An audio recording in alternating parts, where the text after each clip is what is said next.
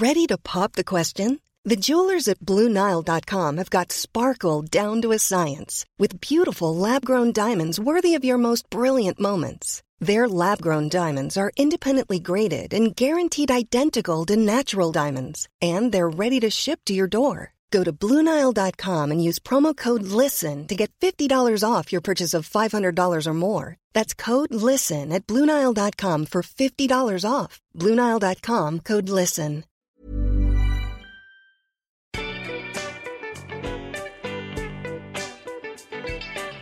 Hi, and welcome to another special edition of Sentimental Garbage, where we talk about the novels that are getting us through the coronavirus. My name is Caroline O'Donoghue, and I'm a writer and a Broadway star who can't keep a husband.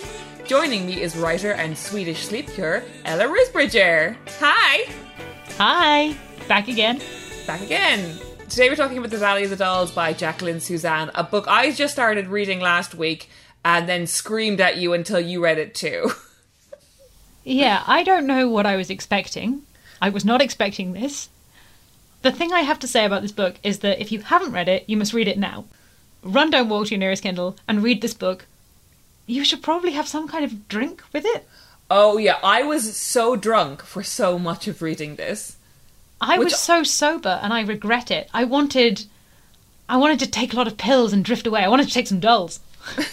Take some dolls. Yeah, so this has been sitting on my bookcase for like a while. I kind of bought it about a year ago because I was like, my kind of strategy for this podcast first was I was going to read the books first, find the books first, and then find the guests. And actually, it ended up being the other way around, where I found the guests and then I found the books. So this was one of these things where I was like, oh, I'm going to do this with somebody. And it's just been sitting there for ages, and I just gravitated towards it while wearing my indoors caftan during quarantine, plucked it from the shelf, dragged the beanbag out into the balcony, and like read all of it on Easter Sunday with a beer. And it was delicious. And I also felt the need to put on a dressing gown while reading this book. You know that little purple one with the birds on? I think it was a present for you. Whoa, oh my god! Yeah, it was a present for me. Very floaty, very good Valley of the Dolls wear. Very short. Very saucy. Just drifting around, being like, oh, I'm so exquisite. Perhaps if I was depressed, I could take some drugs. Which is the moral of this book. And just being like, what is my husband? He's probably having an affair again. And just like putting the flat of your hand to your forehead and being like, I'm 29, too old for children. I want to make sure we do this book properly and in order, because I feel like sometimes we get so used to talking that we get ahead of ourselves a bit. Yeah. But I do want to make sure we talk about age in this book.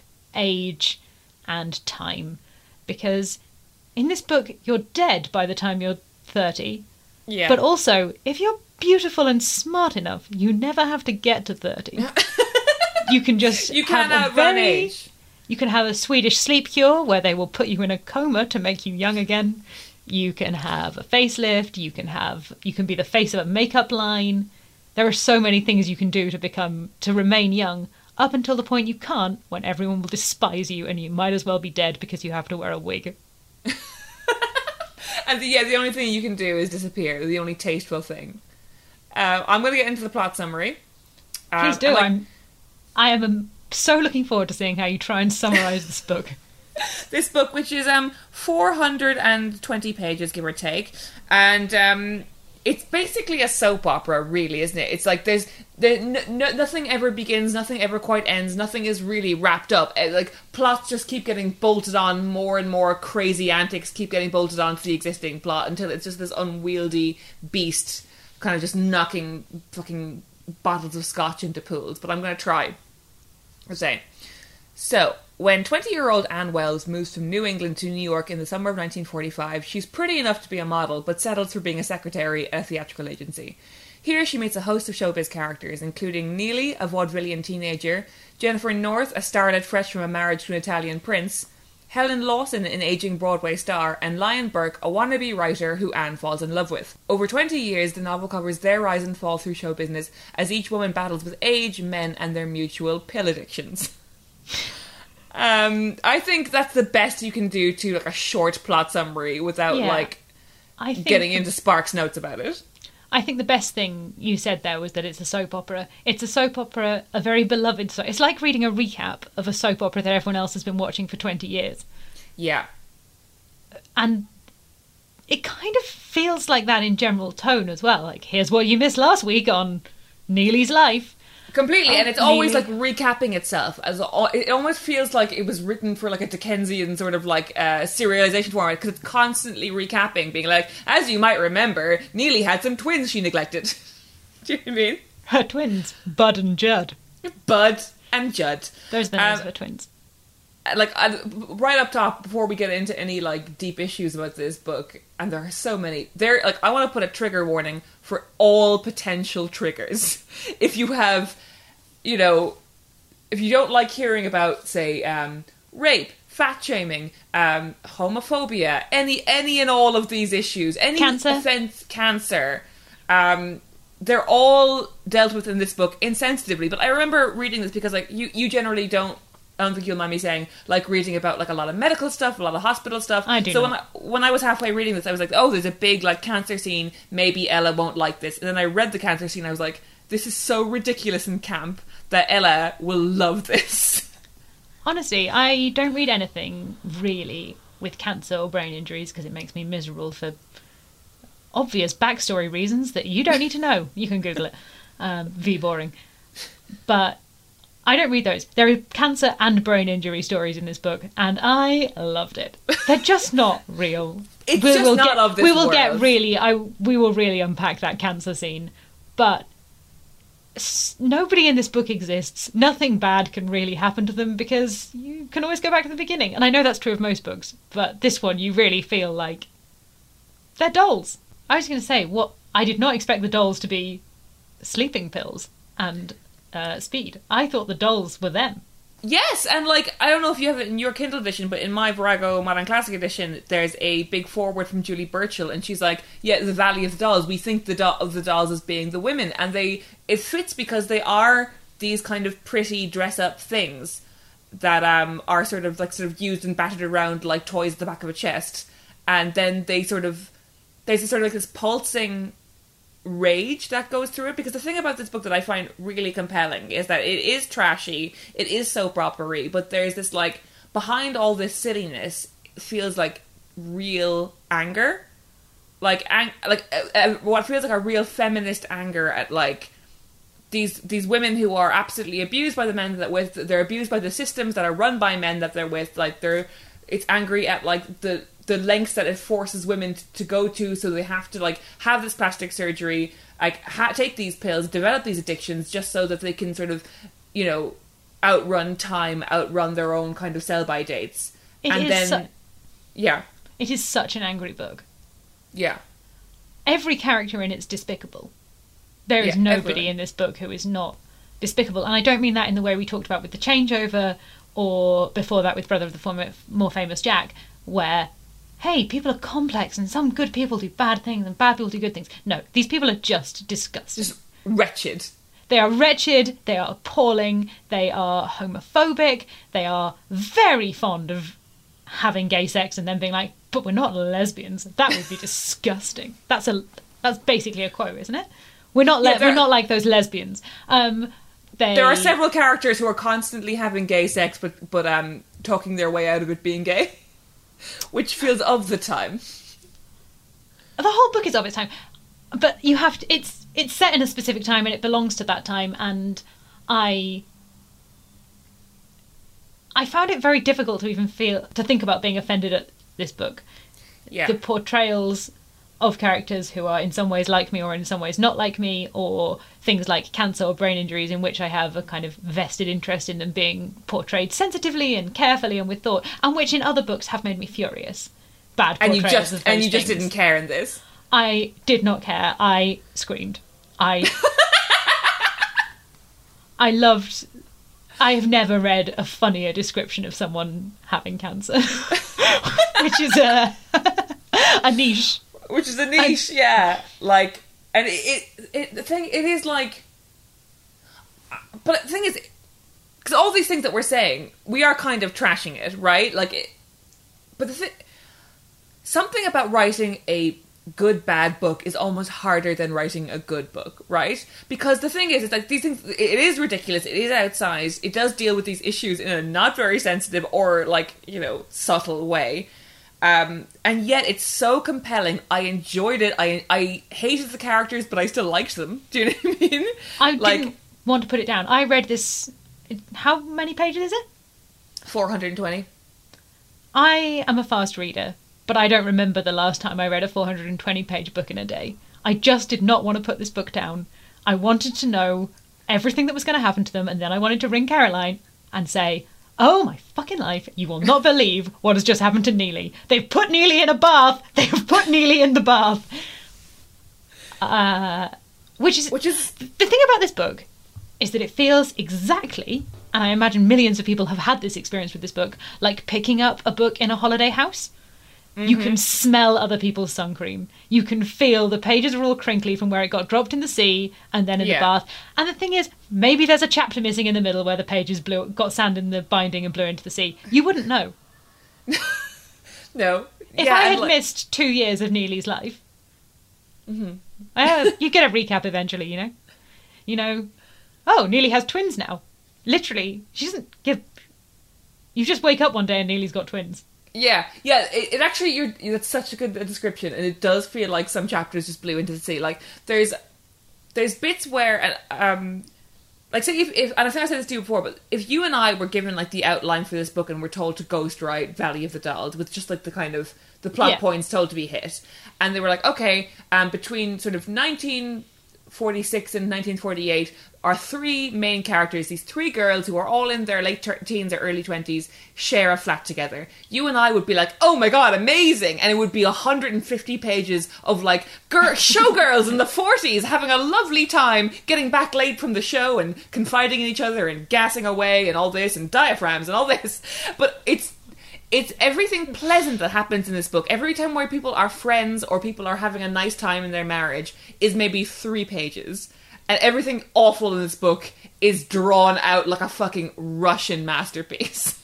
What's interesting is Anne, who is our main character at the beginning. I don't think she's the main character of the book, but certainly the book is kind of framed by her story. I see Anne as being the lens. Yeah, she's the one who comes to New York. She meets Neely, who is a teenage showgirl, and Jennifer, who's just married a prince, who's just getting divorced from the prince. He turns out to have no money. He was a bankrupt. He was a fake prince. He was a real prince, but doesn't... What's she going to do? Rot in Italy? In a castle? I don't think so. She's Jennifer North.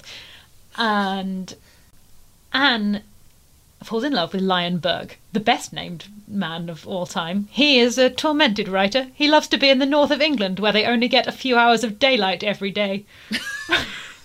That famous thing about... It's like being in the Arctic once you're in Yorkshire, really. It's just dark all the time, and I don't know. It's dark, and there's no heating, and it's better for art. Anyway, she's in love with Lion Berg. Lion Berg is very clear about what he can offer her, which is nothing. Absolutely nothing. And every time she's with him, she says, these are the only happy moments I shall ever have. And they are. And this is a woman who is magnificently beautiful, who has the best luck of anyone in the world. Like every time she walks into a building, someone offers her a modelling contract. And the only time in the entire book she's happy is maybe collectively 10 days. 10 days when Lion Berg is telling her she's pretty. Yeah. And he always does tell her she's pretty, and he always does tell her he loves her, but it won't be enough. I wonder whether it's... I'm going to try and find his letter to her.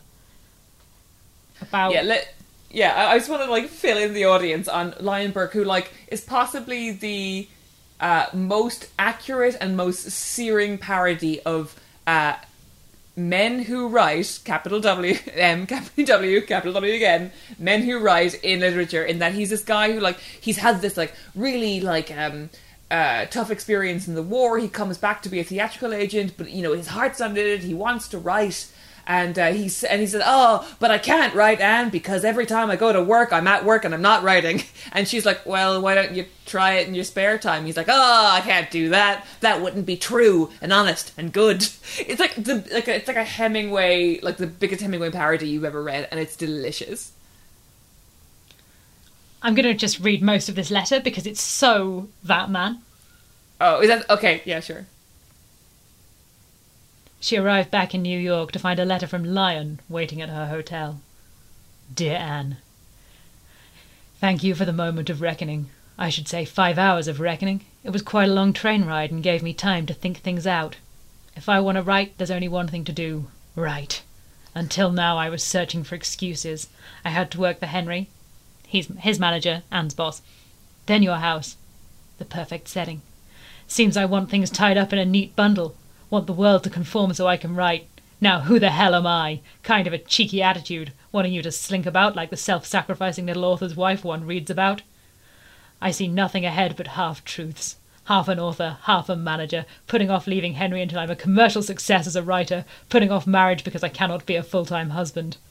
I have only given part of myself to you, Henry, in writing. It's obvious I'm not capable of giving to all three. If not, I should at least pull out of the lives of these two people. Somewhere in wonderful New York, my dearest, there is the right man for you. I have enclosed the keys to my apartment, Anne. It's the one practical thing I can do for you. I think it only fitting that you wind up with it. It's not much. I've taken your gift, the typewriter. Don't do anything silly like waiting for me. I warn you, I shall marry the first plump English maiden who will cook and tend to me. I loved you, Anne, but you are too wonderful to accept such a small part of a small person who tried to scatter himself in so many directions. So I shall concentrate on writing. At least then, I will hurt no one but myself. Oh my God. Lion! Oh, it's so good. And like, for context, so Anne is like one of the most... She's probably the only person in the book that comes close to being like a nice girl. Like, she just kind of wants to have a nice life and live in New York and go to dinner occasionally. And she's like, the only thing in her life that Anne cannot abide by is New England, where she grew up and where... She grew up there.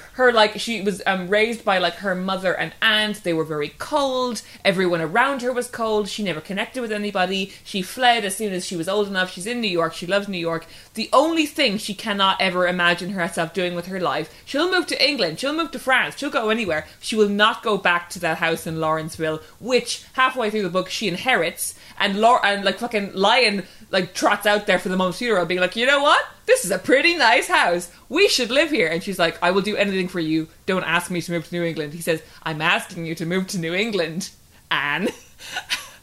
And then walks out like 2 days after she's had her mom's funeral to hightail back to New York, write that letter, leave for England, and not talk to her for 15 years. And she holds out for him. She always will. She always will. Oh, Lion. But the thing about her childhood is there's a part where her mother says to her, no lady would cry in public. And she says, but Mama, this is the kitchen. That's just hilarious. And that's just good writing. And the part where she says, you're 12 now, you're not a child. You're a woman. You're a lady and ladies don't cry in the kitchen. There's a bit where she sort of has been going out with this sort of boy her own age since she was like 15. And she's like, aren't you going to marry him? And she's like, no, I don't love him. And like her aunt just turns to her and says, men can't be loved. Which is, I think, the moral of this book. The moral of the book is on like page 12, which is men can't be loved. Or rather, you love men, but they will cheat on you. And they will hurt you any way they can. Yeah. Neely's second husband. Oh no, he has the big affairs. But only because Neely neglects him. That's the thing. If you could get men right, they wouldn't hurt you. The thing is, what you can have men or you can have ambition, but you cannot have both. And Neely learns this. So what I find so like tragic about and Neely is a very tragic character. She's like a very outsized Shakespearean like tragic character. Yeah. She's this kid who grew up on vaudeville, and from like the beginning, she's like, I don't want to be. She's obviously talented. She doesn't want to be this big star. She just wants to make enough money, marry Mel, her like boyfriend, and get out of the business. And like one of the first lines that we get from her is like she talks about how she has like no life and no friends and no education, and she's in this boarding house with Anne, and she's like got pigtails and she's just a teenager, and she's like, I got a library copy of Gone with the Wind, a quart of milk, and all these cookies. Wow, what an orgy. Like, she's so cute. Neely's so cute. What's her name? What's her real name? It's like Mary Edith O'Neill. Yeah, she's just some mick with no class. which I loved. As being a Mick with no class myself, I love to see us represented in literature.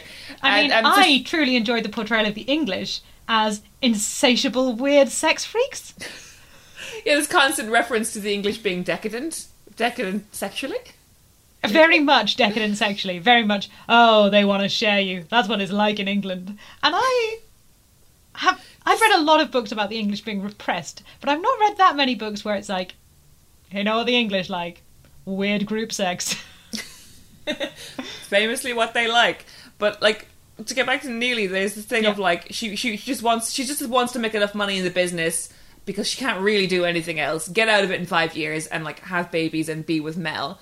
And, like, she's quickly, like, grabbed by ambition. And, like, she gets this part because of her friendship and becomes friends with both Neely and Helen Lawson, who's this aging sort of nightmare Broadway star. At the same time, Helen Lawson, because she refuses to have anybody more talented or more attractive than her in her own show, fires her... the second female lead, and then under Anne's suggestion hires Neely instead. Neely kills it, and then like has this sort of like huge escalation to fame and becomes this sort of it girl.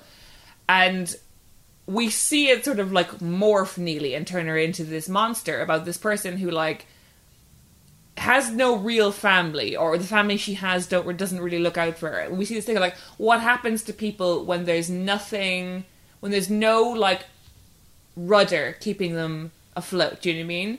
Like, unlike Anne, she doesn't have good education, she doesn't have this sense of propriety, she just has this like scrappy thing where various people are just pushing her in different directions. And it feels like, and like Jacqueline Susann did try and make it in Hollywood and she failed, you know, and weirdly enough her kind of story was that her husband was this press agent who would always like get her into the papers for like her tiniest roles in little shows, and she married him because she thought he could make her famous. So it's like a very Neely story, you know? Like, she was very dedicated to him, and she dedicated this book to him and her dog. But like... Hang on, what? Yeah, so To Josephine is her dog. To Josephine, who sat at my feet, positive I was writing a sequel, but most of all to Irving. Mother's Day is around the corner. Find the perfect gift for the mom in your life with a stunning piece of jewelry from Blue Nile. From timeless pearls to dazzling gemstones, Blue Nile has something she'll adore. Need it fast? Most items can ship overnight. Plus, enjoy guaranteed free shipping and returns. Don't miss our special Mother's Day deals. Save big on the season's most beautiful trends. For a limited time, get up to 50% off by going to BlueNile.com. That's BlueNile.com. Mom deserves better than a drugstore card. This Mother's Day, surprise her with a truly special personalized card from Moonpig. Add your favorite photos, a heartfelt message, and we'll even mail it for you the same day, all for just $5. From mom to grandma, we have something to celebrate every mom in your life. Every mom deserves a Moonpig card. Get 50% off your first card at Moonpig.com. Moonpig.com.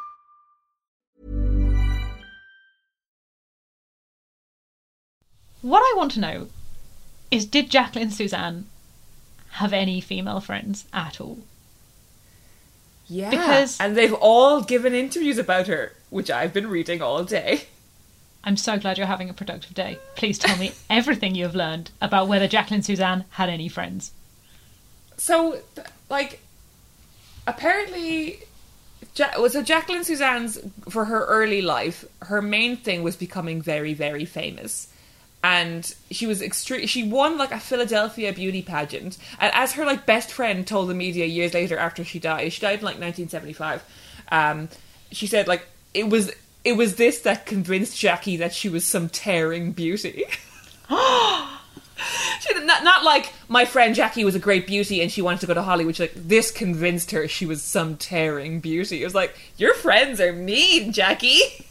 God, if you said that about me, I would die. Even if I was already dead, I would be so humiliated and sorrowful. Imagine! So clearly she had this like circle of friends who were like all as bitchy as each other. And so she moved to New York, tried to like become as famous as she could, started a scrapbook about her fame. And like I read this amazing thing earlier on, which was like in 1945, she wrote next to a clipping being like, "Am I successful yet?" And then she amended it 5 months later saying, "Slightly." And then 6 months later, she pasted something underneath that and she wrote, "Oh yeah." Like, her relationship to scrapbooking is wonderful to me. She was completely into her own thing. She was really into having sex with famous Jewish comedians. Like, she cheated on her husband like a lot, apparently, which she later denied. But the receipts are very much there and shared by all of her closest friends, who apparently have no problem ratting her out to Vanity Fair years after her death, which is very, very close to the portrayal of friendship in this book and probably her other books.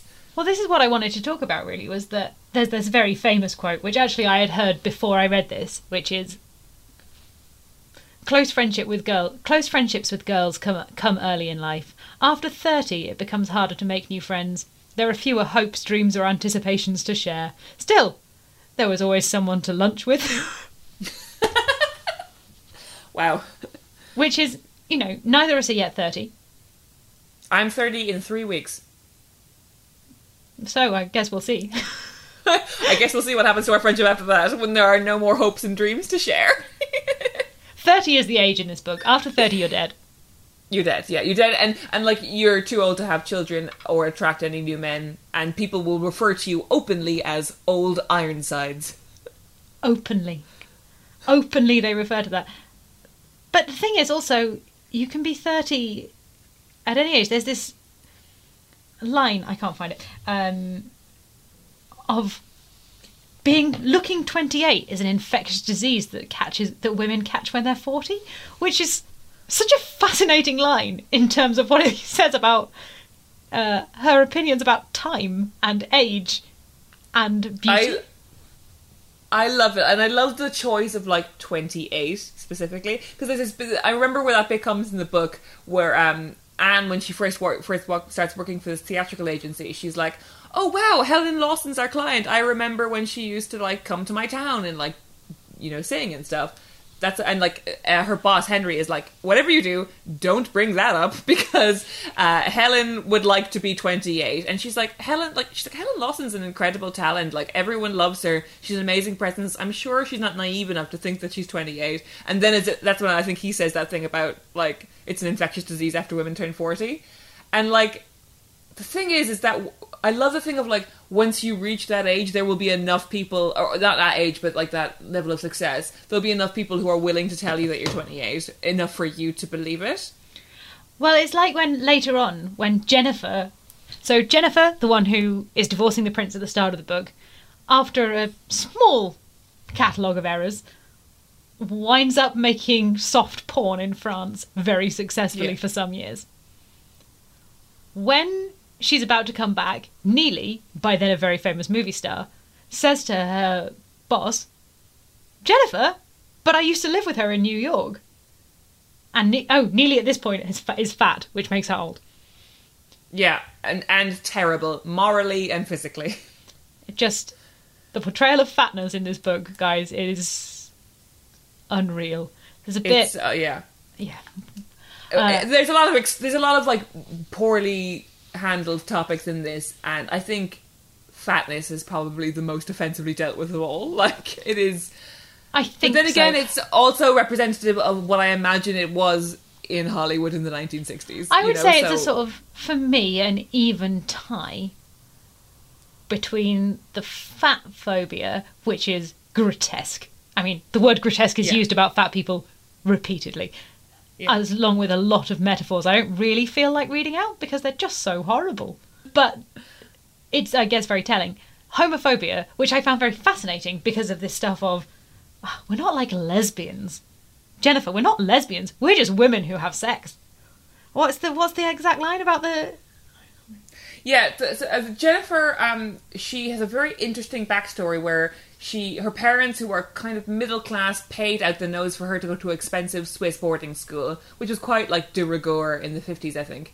And while there, she befriends Maria, an Italian heiress, or a Spanish heiress, not sure. And, Spanish, because she can't get back to Spain because of the war. Yes, and they become lovers for years, for most of her late teens and early 20s. 3 years. Yeah, that during the war, she just stays in Switzerland, has sex with Maria, and has a great time. Yeah, go ahead. They became lovers the first night. Although Jennifer had been startled at the proposal, she felt no revulsion. Maria was still the exalted schoolgirl heroine, and Maria's logical explanation removed any taint of abnormality. We like one another. I want to make you know about sex, to feel thrilling climaxes, not let you learn about it by being mauled by some brutal man. We are doing nothing wrong. We are not lesbians like those awful freaks who cut their hair. We are two women who adore one another and who know about being gentle and affectionate. And then they have so much sex. Yeah. Just for pages and pages and pages they have sex. But they're not lesbians, don't worry. It's not gay if you're just two women, naked, having sex. That's not gay. That's just a normal thing of friendship. It's honestly, it's fascinatingly done, that whole segment, because it's this thing of like, during the day there was absolutely no, like, coupledom. They were nothing more than, like, fond friends who would go on, like, excursions together, go skiing, like, have lunch, and then at night they would fuck. And, like, it's this weird... It's the representation of, like, female sex that, like, I've never... or girl and girl sex I've just never seen before, you know? But I think there's a weird attitude to sex in this whole thing. In that... Well, I don't know if this is the same in your copy. In my copy, there's a foreword by Jacqueline Suzanne with the title, My Book is Not Dirty. Wow, what does she have to say? Her book is not dirty. Mainly that, over and over again. She lists things that it is, and things that it isn't. What it is, let me find it. My book is not dirty, exclamation mark. Truth is often shocking. It is not dirty. Life is shocking. It is not dirty. There is nothing in Valley of the Dolls that is dirty. People often confuse savage with dirty, violent and dirty. To me, something in print is dirty only if it is used for prurient reasons. If it is inserted without necessity to develop a character or plot. Oh, come on. Valley of the Dolls is savage, shocking and unfair, but never dirty. You know what? I agree with her, actually, because weirdly, none of the sex and there are many sex scenes in this book, and they are brutal and they are savage, but they're not sexy. They're not, like, when I think dirty, I think something that, like, is stimulating. Do you know what I mean? There is nothing sexy about this book. No. For a book with so much sex in it. This, you know, it's the kind of book that someone would give you at school, like with the corn, like, you know, like we talked about this in, the Boleyn Girl. The Boleyn Girl, where the library book falls open at the page where it's like, the incest scene. Everyone's looking at it and feeling some feelings. But in this, I can see in this book where the pages would fall open, but also it's sexy in that it feels like... feels maybe like she's never had good sex. Yes. It's sexy in the way that I wrote about sex when I was 15, you know? Yeah. Just like, and then they did it loads. She felt a feeling of trembling excitement. It was good. And even, like, the one, like, quote-unquote good sex scene where, like, a woman is enjoying herself in the book is when Anne has sex with Lion Burke for the first time, and it's so awkward. And it must have been, I guess, what it was just like to have sex in the 50s, where they're in her hotel room, they're having a kiss, he's like, you should probably go home, and she's like, no, and he's like, okay, in that case, you can use the bathroom to change, and then she gets undressed in the bathroom, comes out, and he's naked in the sheets, and she just kind of climbs in.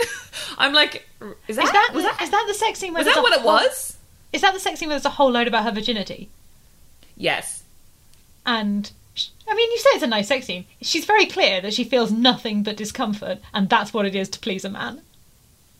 No, but then, like, yeah, there's a kind of thing of like, oh, in the morning it didn't hurt so much, and then by Wednesday it was fantastic. thing. It's the only tender scene, because it's all this stuff of like, oh, he's gentle with her and all this stuff, and he's not. But the thing is, Lion Burke is always quite gentle with Anne. He's always quite he's always like gently and heroically having sex with her and then walking out. He's always like gently and heroically like explaining to her the many complex reasons that he's inventing on the spot why they can't be together. Like, we can't be together because I must move to England. And she's like, I'll move to England. And he's like, well, my house is really small. I think that's my favourite one, is where he says that his house is small and doesn't have central heating. And she's like, I'd be happy anywhere. And he's like, no, you wouldn't, you'd hate me. And she was like, give me a chance to at least not like it. And he's like, no, I couldn't do that to you. And also, when he says, I haven't got the money to keep you, and she's like, I am a millionaire, I am the most famous model in New York. And he says, no, my pride couldn't stand it. He's constantly just like, oh, if only we could think of a way for us to be together. And Anne's like, I've thought of a way. And he's like, no, Anne, that'll never work. Just tell her you don't want to be with her, Lion. Like, she's wasted her entire life waiting for you. But no one asked her to. She just keeps... the first thing Anne does in New York is turn down a marriage proposal from Amelia. She doesn't turn it down, in fact. She gets engaged to a millionaire by accident, despite saying, no thank you, repeatedly. Several times, yeah. It's hard to imagine anyone turning down a marriage proposal more obviously and frequently. Nonetheless, she ends up engaged and has an enormous diamond that then forms the basis of her wealth because it's well invested. And, like, it's so weird. It's like, it's one of those things where it's like the evidence of, like, did anyone sit down to plan this book? Do you know what I mean? Where it's, or did you just like keep writing things that you thought of on the spot? Because it's like 150 pages where we really get to know Alan, who is like the first man she meets when she goes to New York. He seems like a poor insurance salesman. She goes out with him as like a pity date, and then she has no other friends, so she just keeps going out with him to these like cheap little restaurants, and she's like, this is grand, I suppose. And then on like date 10, he like reveals to her like, Anne, I've been a millionaire this whole time. And she's like, oh, really? And he's like, yes, you Pat. It's very much like, Charlie, you've inherited the factory. And she's like, I don't want the factory. It's very Charlie, you inherited the factory. Because he's, yeah, and he says that, you know, you loved me when I was poor. And she's basically just like, I was bored, and a cheap dinner was better than no dinner. And I don't want to get married. And he's like, yeah, you do. Yeah, give me a chance to win you. And also, he keeps saying to her, like, oh, give me a chance to win you over, Anne. And she's like, okay. And then his winning her over is him taking her out to nightclubs with his weird dad over and over again. He's always bringing his dad on dates. Constantly, like, they're never without his dad. Which is, like, where Anne kind of develops her first sort of, like, New York clique, which I like really related to, because I feel like whenever anyone moves to a new city, you have like your pals who you wouldn't normally be friends with, but you're kind of waiting until you get to your real pals. And it's just like it's Anne, Gino the pervert dad, Alan the millionaire, and Helen Lawson, who's the aging Broadway actress who wants to fuck Gino, who is Alan's father, so badly that all she does is stalk Anne to get like tips on how to get Gino, who has no interest in her. And that's her gang. That's her first gang of pals. Her millionaire boyfriend, who she hates, her millionaire boyfriend's dad, her aging starlet only friend, who is only friends with her because she wants to fuck the dad, and the dad's girlfriend, who's quite nice and just likes to sulk and be given fur coats. Yeah, she's the only one who's having a good time. Can we talk about Helen and Anne? Because I'm obsessed with that weird friendship. So, I feel like now we've got on to Helen and Anne, we can talk about the time that Helen won't stop calling Anne in the middle of the night to be like, I've showered and washed my pants. What do you think of that? What do you think? So it's like, I think what happens is, if I remember correctly, Anne like has to drop off some contracts at the theatre for this new show that Helen's doing. And Helen's like, hey, what do you say you and me get a drink? And Anne's like, I don't drink. And she's like, yes, you do. And she like brings her back to her house. They drink like a bottle of champagne. They go out that night, and then Helen decides that like Anne is like her pet, and she like keeps calling her, and like Anne is like shivering in the hallway of like her little boarding house, wearing a dressing gown on the payphone, having Helen be like, "Well, see, I want a man, see, and I've washed my pants, see." There is a fun conversation where Helen just explains that she's washed her panties and her stockings.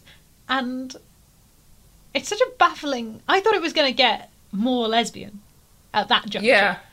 Yeah. Because I can't imagine ringing... I have many close, dear female friends, and I'm also not straight, but I can't imagine ringing any of those people and saying, I've just washed my pants. Yeah, especially if you spent the whole evening with them, you get into bed, and you snuggle down, and you're like, guess who just washed their pants? In the sink. Please, Carl, I'm gonna ring you this evening. Midnight. Yeah. You wait. Phone call midnight. Guess who just washed their pants? It does suggest that it's sort of an unusual occurrence. But also, I think we need to stress at this point, Helen is 34? Oh yeah, and she's treated like the oldest, brassiest woman there ever was. She's lived a million years. Yeah. She's so old and disgusting. And weirdly, it's like, so she's in her 30s. The manager of the kind of like the big sort of patriarchal figure, Henry, who's like the owner of the theatrical agency and is quite a constant figure throughout the book. He's not horrible. He's not so horrible. I actually really liked him. Yeah, I think he was... I just wanted to put in a word for Henry, as we've been quite clear that everyone else was a monster. Yeah, it's like he's someone who like understands how the world works, doesn't approve of it, but is like this is how it is, kind of thing. But so it said that like years ago they were together, but like that was ancient history, and they're both so old now. When like at the beginning of the book, like Henry is like in his 50s and Helen is in her 30s, which means she was probably in her teens or 20s then. And it's this thing, it's a constant theme of the book, and like. Actually, we talked about this in our other Berlin Girl episode, the thing of, like, the women keep changing and the men stay the same age. It's like, it feels like almost like sci-fi the way that happens, you know? And, like, Helen and Henry are spoken about like their contemporaries when he is 20 years older than she is. That's so true. But Henry doesn't age, and nor does Lion. Yeah, and that's, like, something that comes up a lot, like, that thing, that sort of... You really get the sense from Jacqueline Susann that she's, like... Not only do men have all the power, they also get to stay young forever, and they like men like grey at the temples. That's the only thing that happens to men vis-a-vis time and age in this book. They go grey or they slightly thin their hair, whereas women are like, oh, my face slackens, my tits are on the ground, I am like an aging mass of blubber, and like it feels like it comes straight from Jacqueline Susann's anxieties, you know? Yeah, they're all extremely concerned with... They get to stay young as long as their bodies stay immaculately the bodies of 21-year-olds. There's a part where someone's looking critically at Jennifer and just goes, well, it won't last. Bodies like that don't, and then she'll be old. It's like, well, yeah, but no bodies last. That's not what bodies are meant to do. They don't... Yeah. No bodies last. But it is fascinating the way that men... are young forever, and women are young up until the point they're tasteful, not even that tasteful or that discreet. Not tasteful, not discreet, plastic surgery stops working. Yeah. And, like, it does almost kind of feel like sci-fi, and even there's this thing with Neely and the head, who is, like, the head of the studio she works for. I think it must be a facsimile for like Louis B. Mayer or Dana Rozanic or something, where it's like it's this old man who just like he's constantly just cycling through these starlets who he just chews up and spits out, and she just is routinely being called into his office to get screamed at by him. And yeah, and he doesn't. That actually feels very sci-fi, doesn't it? The head. I tell you what else feels really sci-fi. It's all the treatments that you can have to remain young. So yes. There's this treatment called the sleep cure, which is where they put you in a coma for a week to 10 days, sometimes up to 3 months if your child has died and you want to forget about it. That's a good example from the book. Yeah. But they put you in a coma. They wake you up to feed you small pieces of diet-approved food, but you don't remember it. They move you around so your limbs don't atrophy, and you wake up 10 days or 3 months later, and you're thin and you look young. That's made up, right? Well, so I actually listened to another podcast on this book. A podcast called... I know. That was my research. It was called... I I just want to cite their research because they're a good podcast and clearly they did a lot more work than I did, called I Don't Even Own a TV, or I Don't Even Own a Television is what it's called. But they sourced the sleep cure. Apparently in the 1950s, it was a practice to mentally ill women in particular, or kind of hysterical women, or whatever they were calling hysteria in the 1950s, to put them in diabetic comas to sort of lower their blood sugars. Fuck? Yeah, it was a thing, and that would be sort of like a cure for melancholia, or like women who just won't stop. The thing of like women who won't stop moping because their children have died comes up several times in the book, and is also like dealt with quite a lot in 1950s kind of psychology in general. There is like a lot of that sort of right. That post-war period, sort of like men coming back from war, women being shoved back indoors and given a bunch of pills is like a real theme of the 50s, and sort of like that kind of experimental treatments like shock therapy, lobotomies, all had really big boom times around this era. Yeah, and I think it's one of the themes of the second half of the book, not so much the first. The first half is essentially how to get an addiction. And the second half is then what? And in Neely's case, so Neely's trajectory is she starts off as this goofy teenager, she has this great voice, becomes a major movie star, gets married, gets divorced, gets married, gets divorced. The scene in which she divorces her second husband is one of my absolute favourites in the whole book, and I'm going to read just the sentence that she says, because I think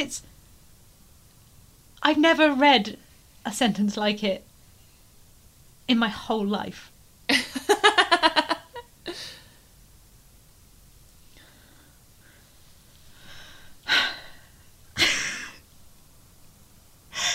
"You're nuts," she yelled. "I catch you red-handed, and you stand there with your dingle blowing in the breeze and a naked broad in my cabana, and you sermonise with me. Who in hell is paying for this pool anyway?"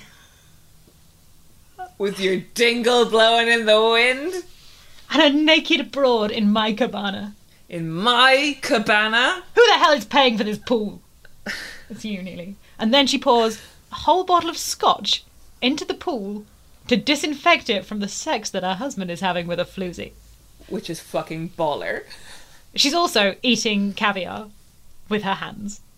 Is it caviar? Oh, yes, I think it is caviar. She's very into the caviar, which she's constantly like opening her fridge and talking to her fridge and being like, "Oh, fuck it, I'll eat the entire jar of caviar." And like, it's very convincing. Oh, a high person, you know what I mean? Writing. Yeah, you get the feeling that Jacqueline Suzanne had certainly knew something about what it is to take a lot of pills. A lot of pills. And, like, I love this thing as well because, like, you know, Neely's, like, this, like, tiny little waif or whatever, and she's, you know, morphs into this big glamorous superstar. And this thing of, like, as soon as she gets home from the studio, because they put so much stuff in her hair to catch the lights, she, like, puts lanolin in her hair and then puts it in, like, a headscarf kind of thing. She has like cold cream all over her face, the sort of thing of like she has to like protect this glamour so much to the point where she's kind of revolting to herself and to her husband, and like she's that description of her hair always being thick with like lanolin, which is like just fat, isn't it? Or is it Vaseline? Yeah, sheep grease of some kind. Sheep grease, yeah, something like that. It's so visceral to me, you know, and her just wandering around her house in a caftan, hair full of lanolin, just eating things out of her fridge and yelling at people is a mood. I mean, also, this scene is worth noting because it's another gay but not gay scene, on the basis that she yells at her husband, "I would have been fine if this was a boy like everyone else," and he yells back, "Yeah, you made me think I was queer," which... In terms of, he thought he was queer, so he cheated on her with a lot of men. And it's so interesting to me to be like, and you know the worst thing about our marriage? I had to have sex with all those men to prove that I was straight, and it wasn't. It's like, huh? Okay. Yeah, it doesn't hold up at all. Got some stuff to work through there. You got some stuff to get through. My marriage is so bad that I had to have sex with men to prove that I was still a man. It's fascinating. Anyway, so Neely has these marriages. In one of the marriages, she has the twins, Bud and Judd. She misses their first birthday party because she's high. She misses everything because she's high. And then, her worst sin, she gets fat. She gets fat and bolshy, so they put her in a lunatic asylum. They say to her, would you like a sleep cure, Neely? And she says, yes. So they put her in a lunatic asylum. And in the lunatic asylum, she gets put in a bath. And they put a canvas lid on the bath where only her little head can come out. And she lies in the bath thinking, this is actually quite nice, but I cannot show them that. And in some ways, I cannot let them win. Very good metaphor for any moments of happiness in this book. This could be so nice, but instead I will fight and scream and kill them. Oh wow, you're dead right. Very clever. Very clever. Yeah, and it gets to this point where she's... and it goes like very Stephen King at that part of the novel. It goes from being like quite a fluffy, fruity novel about like, oh, who's screwing who's taking what, to like a good 50 pages of Neely just going out of her mind in this asylum. And like it feels extremely lived in. Like it feels really well observed. Yes, and I want to compare it to something like, for instance, there is a scene, we haven't really talked about Jennifer yet, there's a scene where Jennifer's husband essentially rapes her while she's on the phone saying, Anne, your mother is dead. Yes. That scene is treated so lightly and fluffily. It's more like, oh, yeah. Darn it! Now he won't marry me until the next time I get him all worked up. And it's like... It's so weird, that whole thing, because that thing with Tony Polar, where it's, yeah, like... So the gist is, she wants this guy, Tony Polar, to marry her, and the only way she can think to do it is to be naked in front of him, fondling her own tits and saying, you won't get these unless you go with me now to the chapel. And he's almost there, and then the phone rings and it's Anne, and she has to, darn it, tell Anne that Anne's mother has died. And while her attention is distracted by being on the phone saying, I'm sorry, Anne, your mother is dead, Tony Polar just rapes her in, what must be 8 to 12 seconds. Yeah, and she's like, oh, for fuck's sake. Now, and the vibe is very much, now I'll have to start seducing him all over again. Thanks, Anne, and your dead mum. And you look at the treatment of that, which I think, like, on paper, is probably one of the most horrific scenes I've ever read. The idea of trying to tell your best friend that her mother is dead. Yeah, because she got, like, a telegram, right? Yeah. Jen got the telegram, yeah. While your boyfriend rapes you in anyone else's hands, this would be a traumatic and crucial scene to both the plot and character development. It is not. It is nothing. It is a minor inconvenience for Jen that she will have to start trying to convince him to marry her all over again. You compare that to the mental hospital scenes, which are quite bad, but really, apart from the bath, which is horror, most of it is, would you like to make an ashtray in occupational therapy? Yeah. Would you like to go to knitting class? Will you come to this journal lesson? Here are the other girls. Why not make friends? The mental hospital is the most traumatic thing in the book. Reading it, I was profoundly disturbed in a way I wasn't reading about the rapes or the cancer or the abortions or the brain damage or anything else that happens in this book, of which, as discussed at the beginning, there is a trigger warning for literally everything. There is no horrible thing that can happen that doesn't happen in this book. And the parts of it I found truly upsetting with these scenes in the mental hospital. And I wonder whether part of that is to do with, I'm trying to psychoanalyse myself here, but that feeling of being trapped, which I think is something we're all kind of thinking about and turning over in our minds at the moment, the idea of not being able to leave, only being able to go outside when they say for a limited period and having no control over your own life. So I wonder whether that's why I felt so viscerally like, oh God, I hate this. Which, again, to stress, I did not feel about the Tony Polar rape or the horrible abortion or the cancer. It's truly chilling. It's that thing where you feel it in the pit of your stomach being like, this is unpleasant and it feels very real. It feels so real, and I have done nothing to look into Jacqueline Suzanne's life, but it doesn't feel to me something about that trapped feeling feels very real, in a way that nothing else in this book feels real. That's the thing, because, like, I think it would be extremely easy to write this book off as being like, oh, it's trashy trash, or it's so bad it's good, or it's whatever, or write it off as being like an artifact of the 60s, and like, oh, okay, this was quite shocking for the time because no one was talking about these themes.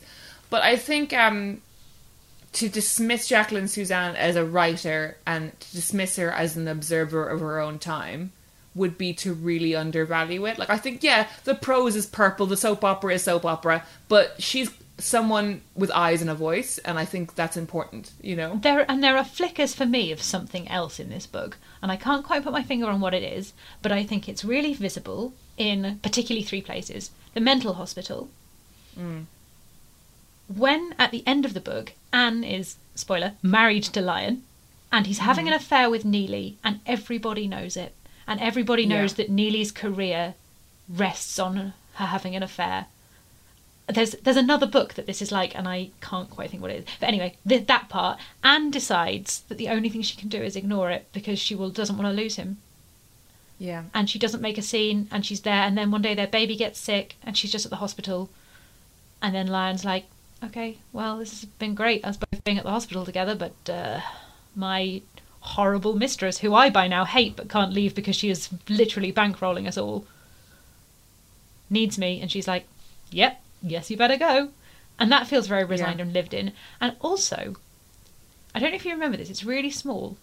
The reason Lion wants to become a writer and wants to do something with his life that isn't marry Anne and be very rich is because one night in the war, he was in a French barn while a captain he knew, who was a young man, was talking about how best to fertilise his peach orchard back home in Virginia. And the next day the captain dies.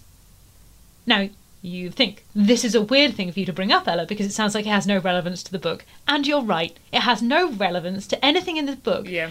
This weird little story about how it made Lion think he didn't want to spend the last night of his life thinking about fertilisers for an orchard he's never going to see. And I found that to be such a strange little interlude. Such a specific weirdness. How to fertilise your... The captain was talking about how to fertilise the soil in a peach orchard in Virginia that he was going back home to after the war.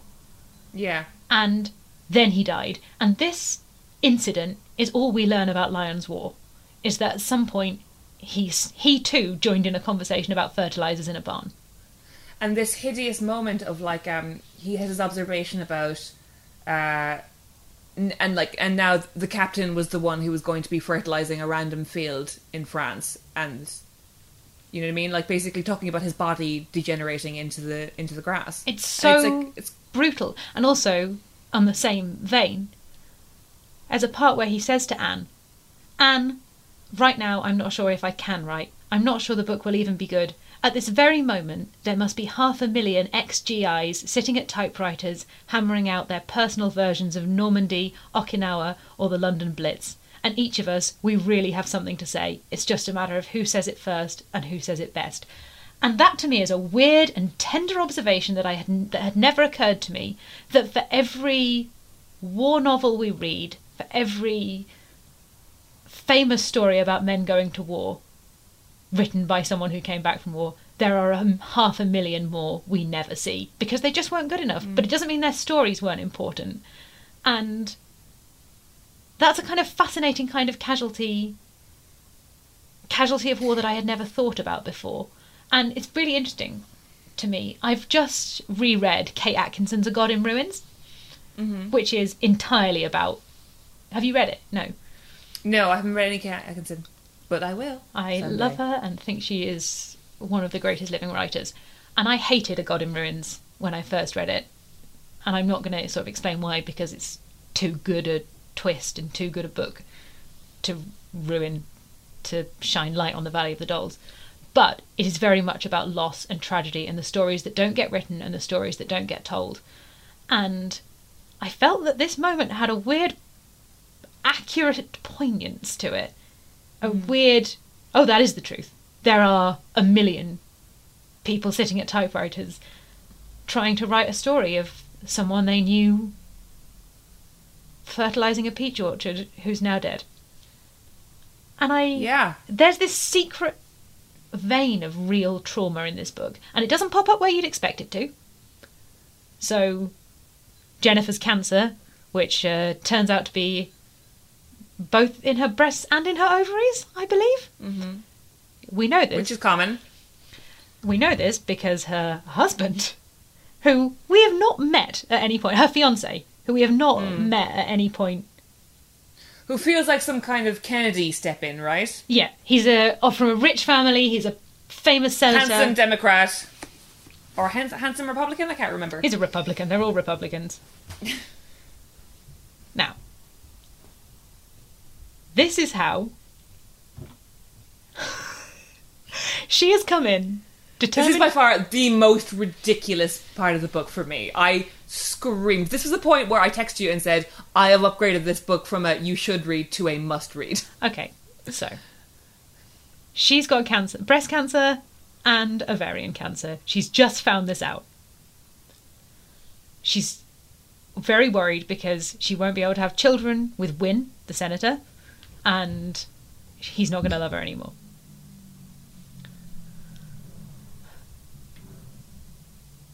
He stroked her hair. You weren't afraid you'd lose me? Oh, my beautiful girl, you'll never lose me. Don't you realise I'm just beginning to live because of you? He kissed her breast through the filmy nightgown. You're all I want. Not babies. You. At first, when we met, I turned away from you, remember? She nodded and stroked his head as he lay against her breasts. He kissed the firm skin. But you changed me. Made me realise I wasn't running from you. I was just afraid. Jennifer, you taught me how to love. He caressed her breasts. These are my babies, he said softly. These are the only children I want, to lay my face against their perfection each night. He stopped as his finger stumbled against the bandage. What's this? What have they done to my babies? Her smile was frozen. It's nothing. I had just a small cyst. There won't be a scar. He was genuinely horrified. No, Winston. They drew it out with a needle. No scar. Again, she knows she needs a mastectomy. Yeah. That's all that matters to me. Let them take out your ovaries. I couldn't care less. That's not you. I've never met your ovaries. But as long as they don't harm my babies. He caressed her breast again. Oh, I've never met your ovaries. Anyway, obsessed. That night, she sneaks out of the hospital, books herself into a hotel. Jennifer was lying on the bed in her most beautiful dress and full stage makeup, clutching an empty bottle of sleeping pills. The note to Winston Adams said, Dear Wynne, I had to leave to save your babies. Thanks for making it all almost come true. Jennifer. Oh my god. It's so funny. There is nothing so funny in that scene. It's too hard to even be triggered by it, right? Because it's so ridiculous. The idea that a woman would come to her husband being like, I just went to see the breast cancer doctor, and he's like, great, so long as they don't touch my babies. The only children I want. There's a lot. Or your breasts. It's incredible. And also, what I love about this as well is like it's pure pantomime, because it's like minutes before Wynne gets there, Anne is there, and Anne is like being very logical and sensible, and she's like, and Jen is like, no, I can't get a mastectomy. Like, all I have is my body, and like Anne is like, you're an amazing person. Like, give like Winston a chance to love you, and like he will see you through this. Have more faith in people. Have more faith in men. Yep. And Jen's like, okay, and then Wynne just walks in and says, all that matters are your breasts. I've never met your ovaries, but I love your breasts, and in fact, they are my babies. They are my only baby. Also, this man has multiple children. Real children. Oh, yeah. Not breasts. But the only children he needs are her breasts. And it's just... Anyway, the point was, it's very hard to feel any kind of genuine trauma about that scene, because it is ridiculous. The whole pantomime setup of, okay, but don't tell him about the breasts. The breasts? Not the breasts! I meant the breasts!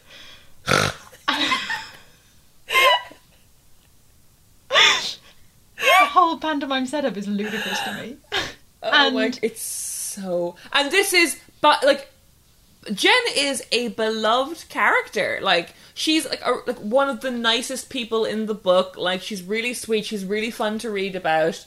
Like, she's really dedicated to her mother. She's really dedicated to her friends. And, like, she is a main character, and this is how she is killed off. And you don't hear about her again. There's not like, oh, and then the funeral, and this was the... It's not a turning point in the book. It's just, oh, I guess some people die in books. Guess some people die in life. Which, you know, not wrong. But not wrong. yeah. Not wrong. Not wrong. But things like that, and things like the Tony Polar rape, where's Jen? Where's Jen having a really bad time? There's no trauma. It's just like, ugh, guess I better kill myself now. Or, ugh, now I'm going to have to try another way to get him to marry me. Whereas with something like the mental hospital, Anne trying to keep a brave face on her husband needing to have an affair.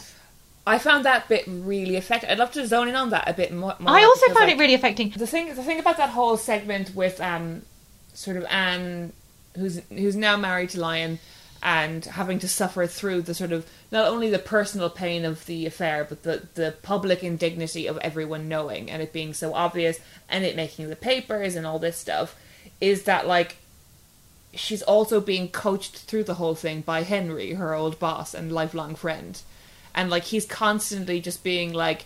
It's a bit like she's a boxer who's been, like, punched out and is sitting in the corner of the ring, bleeding from her face and having her coach pep talk her. It's, like, that's the tone of these scenes. And he's just a bit like, look, you can win this. Like, she's a fucking cobra. She's an asshole. She's going to show her true colours soon enough. You're the constant. You can win. I have faith in you. You're strong enough. You can get through this. You just need to grit your teeth. But you can and will win. And she listens to his advice to the letter, and it all works. Like, he does get tired of Neely. He does ditch her. Neely attempts suicide for maybe the 6th or 7th time in the book, and Lion doesn't come running. He just kind of, like, fobs it off. He's like, we've made as much money as we're gonna make off Neely O'Hara, so fuck her. And Anne is like, it says the thing, like, Anne, like, after like, a year and a half of, like, stomaching this infidelity, she expected to feel, like, some kind of triumph, but all she felt was that, like, she had bought herself a little bit of time. And the final scene in the book is her hosting a New Year's Eve party with her amazing friends in her beautiful house with her lovely husband, with her gorgeous daughter. And she goes into her child's bedroom to just pick her up because she's feeling a bit lonely. And Lion comes in and starts kissing a 19-year-old starlet in her bedroom. And she's just, like, watching, glazed out on Seconal because she now has her own pill addiction. Just being like, yeah, this is it. Like, she's won, but what has she won? And it's that, there's a really awful line where she's like, yeah, she still loved him. She'll probably love him less next time and a bit less the time after that, and so on. There's no way to win. Men can't be loved. It's a very fun book, but ultimately, when we talk about it, I feel very depressed. Yeah, for the first half, I was having the thrills of my life, and for the second half, I was quite upset, but also compulsively reading. I felt a compulsion towards this book in a way that I don't often. I needed to know what they were going to do next. And I find that fucking amazing, though. That considering that this came out in, like, what, the 60s, 1960 something, 1966. It was an immediate smash, like 28 weeks at number 1 on the New York Times bestseller list, and that was a fucking long time ago. Do you know what I mean? Like, the fact that we can still be shocked by this, find this so compulsive. And this to be not even of our mother's generation. Do you know what I mean? Like, it's all, like... they're all born in the war. They're all, they've all fought in the war. They've all... Yeah. The first scenes of the book are all... Well, Jennifer is in Switzerland having sex with Maria, who can't go home because her country is on fire. Whereas Neely and Anne were kind of too young in the war to really And also they're in America, anything. and you really feel the difference between the people who are in Europe and the people who are in America. Yeah, and there's this line, Lions, in their kind of like first lunch they have together, where he's like, oh, sometimes it feels as if like women didn't even know the war was happening. And you feel this like resentment towards them. And it's like this constant thing as well of like, oh, men all stick together on things like this. And it's like the sense that the previous decade, men and women have experienced extremely different lives, and they are in some way at war with each other. I mean, actually, in the essay she writes at the beginning of my edition, My Book Is Not Dirty, which I love, and I think she's fucking great for doing. There's this bit where she says... She literally says, if one writes about war, about battles, one cannot merely write about the bright uniforms, the roll of the drums, the victories. There is mud and slime and amputation and gangrene. Ugly, shocking, but truth. And I wrote Valley of the Dolls. I think that's fucking great. I love Jacqueline Susann. And we're really running out of time now because we've been talking for a really long time about this book because there's so much to go on about. But I wanted to share some brief facts about Jacqueline Susann. A potted biography. By a potted biography. And I generally don't do this on Sentimental Gallery because I think it's... First of all, it's such a trend that we take facts from a female author's life and apply it to their fiction, and I think that's completely bogus. So I try not to go too biographical, but she's such a huge figure in writing that it kind of behooves you to get into her more. And first of all, Jacqueline Susann, who kind of tried to be famous for most of her 20s and late teens, had absolutely no qualms whatsoever about writing celebrities into her books. So Tony Polar, the rapist lounge singer who has a mental age of 10 and ends up in an asylum, where actually he later meets Neely, is based on Dean Martin, who was Jacqueline Susann's... Dean Martin of the Rat Pack. Apparently he was her childhood crush, and then she grew up and met him, and he was really mean to her, so she wrote him into Valley of the Dolls as Tony Polar, the rapist with the mind of a child. She repeated the same trick when Norman Mailer was sent a press release copy of her, like a galley of Valley of the Dolls, sent it back via his secretary saying he didn't think he'd have time to read it, and then she wrote him into her next book as a pugnacious war writer with a child-sized penis. Who sends a proof bag? Surely that's more hassle. Just put it in your pile like everyone else. But also... Right? It's just... What a woman. What a woman. I strongly urge everyone to look up as many interviews with her as possible because she was a fucking character. And, like, also, another thing that I found fascinating and very sad was the reason she started writing was because she got breast cancer in her 20s or 30s, and sort of made this pact with God. And she was like a very religious woman. She made this pact with God that she would do something useful and she would finally write once if she got better, and she would write books and she would try and make a real success of herself because she always knew that she was good at it. And then throughout her life, even after she became extremely wealthy and kept putting out books, she'd keep saying, like, I made a deal with God that I wouldn't do something useful with my talent, and I'm not about to let the side down. Like, she thought it was her pact with God to write Valley of the Dolls. And I'm like, yeah. That is a phenomenal thing that I'm going to keep thinking about forever. Yeah. I find her But the thing is, do you know what it is? It's that thing of doing the thing you can do to the best of your ability. Yeah, and she did it. And you gotta respect it. I do. I respect this book deeply, and I respect every single one of the millions of copies it has sold. Yeah, every one, completely. And, like, there's, like... Also, we spoke briefly about Jacqueline Susann and institutions and how she writes about that asylum that Neely is in. And what I found out was she had one child, a son, who was really severely autistic, diagnosed really young, in a time when they were just basically finding out what autism was put through sort of electroshock therapy at the age of 3. And, which is fucking appalling to think about. Apparently it absolutely just ravaged Jacqueline Susann. So that he was they recommended that they put him in like a kind of a home for mentally ill boys or whatever, where he stayed for the rest of his life, and where she apparently visited constantly. And I think that's kind of where her observations about institutionalized life came from.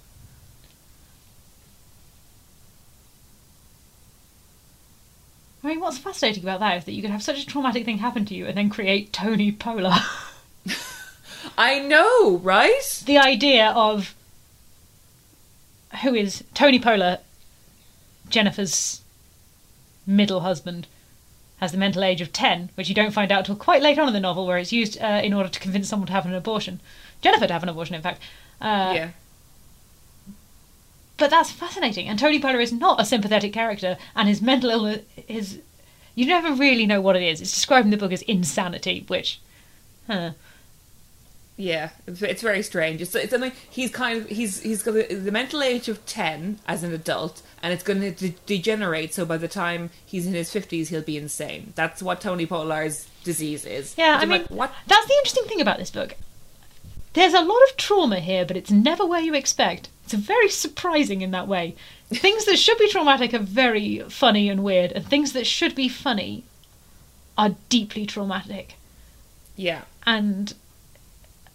I mean, I guess in that sense, it's a very accurate portrayal of trauma. Interesting that all we talk about on this podcast now is trauma. How have we swung this? Maybe it's because we're in a traumatic time. Anyway, I think that's all I've got. That's all I've got to say on Valley of the Dolls, the weirdest and most compelling book I've read in a long time. I completely agree with you, and I just want to finish this, because there's no point casting this, because it's been cast already. It's been made several times. But I want to finish on a quote from Jacqueline Susann herself. She says, "I think I'll be remembered as the voice of the 60s, Andy Warhol, the Beatles, and me." And I fucking agree with her. I think she represented women's lives in a time where women's lives were not being represented, and in this way. And I think it's fucking more power to her. I respect Jacqueline. Again, every one of those copies sold. All right. Everyone.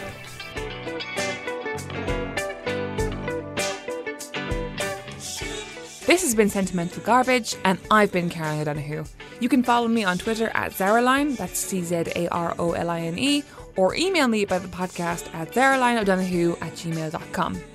This has been a Justice for Dumb Women podcast. Thanks to Harry Harris for the jingle, Gavin Day for the logo, and Acast for the recording space.